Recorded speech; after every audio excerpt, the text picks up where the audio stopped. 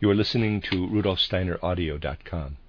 If you are listening to the podcast of this, it is located at rudolfsteiner.podbean.com.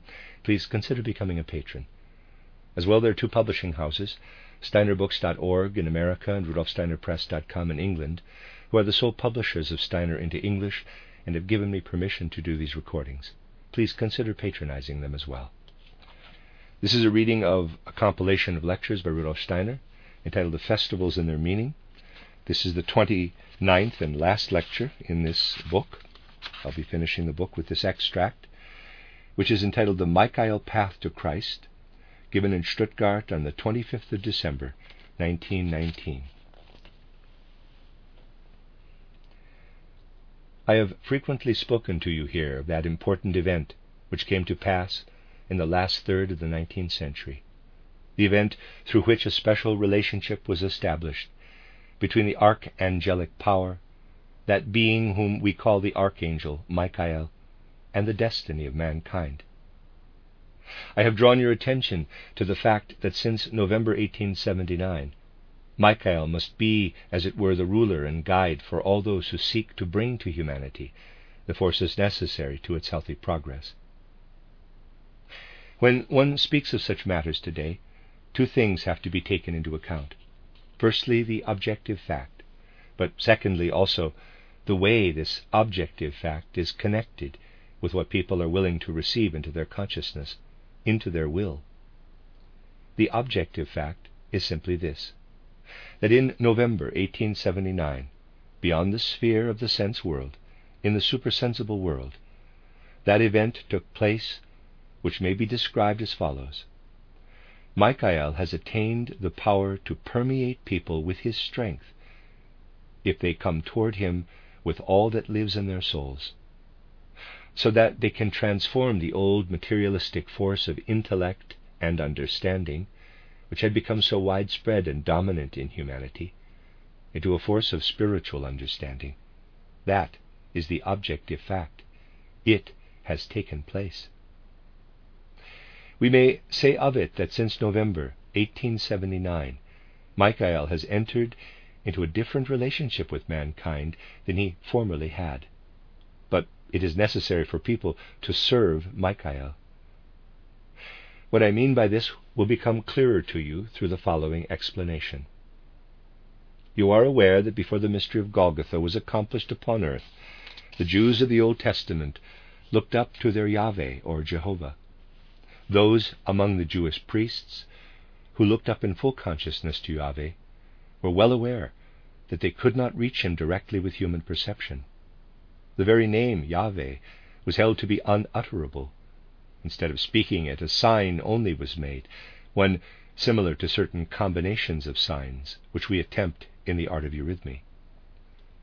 The Jewish priesthood, however, was well aware that one could approach Yahweh through Michael. They called Michael the countenance of Yahweh. Just as we learn to know a person when we look into his face, just as we draw conclusions about the gentleness of his soul from the gentleness of his countenance, and about his character from the way he looks to us, so the priesthood of Old Testament times, through the atavistic clairvoyance which flowed into their souls in dreams, desired to gain from the countenance of Yahweh, from Michael, a knowledge of Yahweh, whom it was not yet possible for mankind to reach. This priesthood had the right relationship toward Michael and Yahweh.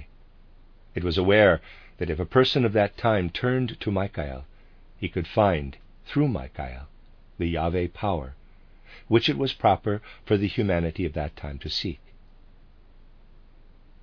Other soul guides and rulers of humanity have appeared since then in the place of Michael, but since November 1879, Michael is present again, and can become active in the soul life of those who seek ways toward him. These ways today are the paths of spiritual scientific knowledge. We may speak of, quote, the paths of Michael, close quote, just as well as the, quote, paths of spiritual scientific knowledge, close quote. But just at the time when Michael entered in this way into relationship with human souls, so as to be to them a source of inspiration for the next 3 centuries. The demonic opposing force, which had previously prepared itself, set up the very strongest opposition to him. Then a call resounded through the world during our so-called war years, in reality years of terror, a call which has become the great misunderstanding of world proportions, which now fills the hearts and souls of human beings. Let us consider what would have become of the Jewish people of the Old Testament if instead of approaching Yahweh through Michael, they had sought to approach him directly. They would have become an intolerant, self-seeking people, a nation concerned only with itself. For Yahweh is the God who is connected with all natural things.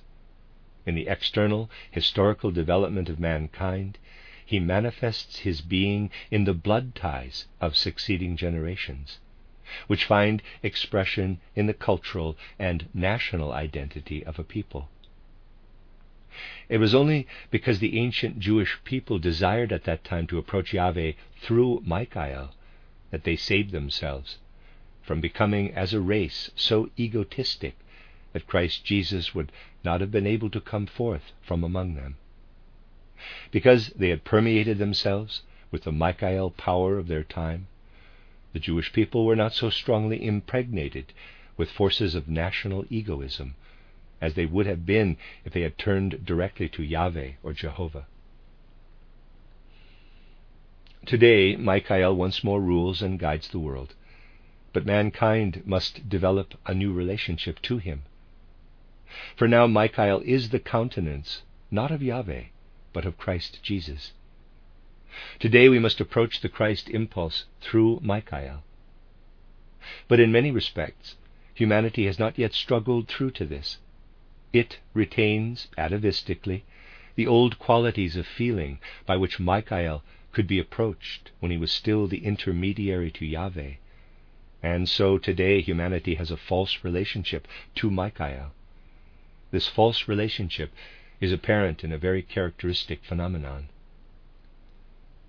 During the years of the war, we continually heard the universal lie, quote, "Freedom to all separate nations, even the very smallest nation," close quote. This is an essentially false idea, because today in this Michael period, what is all important is not human groups, but human individuals. This lie is nothing else than the endeavor to permeate each individual nation not with the new force of Michael, but the force of the old, the pre-Christian time, with the Michael force of the Old Testament. However paradoxical it may sound, there is a tendency among so-called civilized nations of the present day to transform what was justifiable among the Jewish people of the Old Testament into something Luciferic, and to make of this the most powerful impulse in every nation. People wish today to build up republics like Poland, France, America, upon methods of thought suited to Old Testament times. They strive to follow Michael as it was right to follow him before the mystery of Golgotha, when people found through him the way to Yahweh, a God of peoples and nations. Today it is Christ Jesus whom we must strive to find through Michael.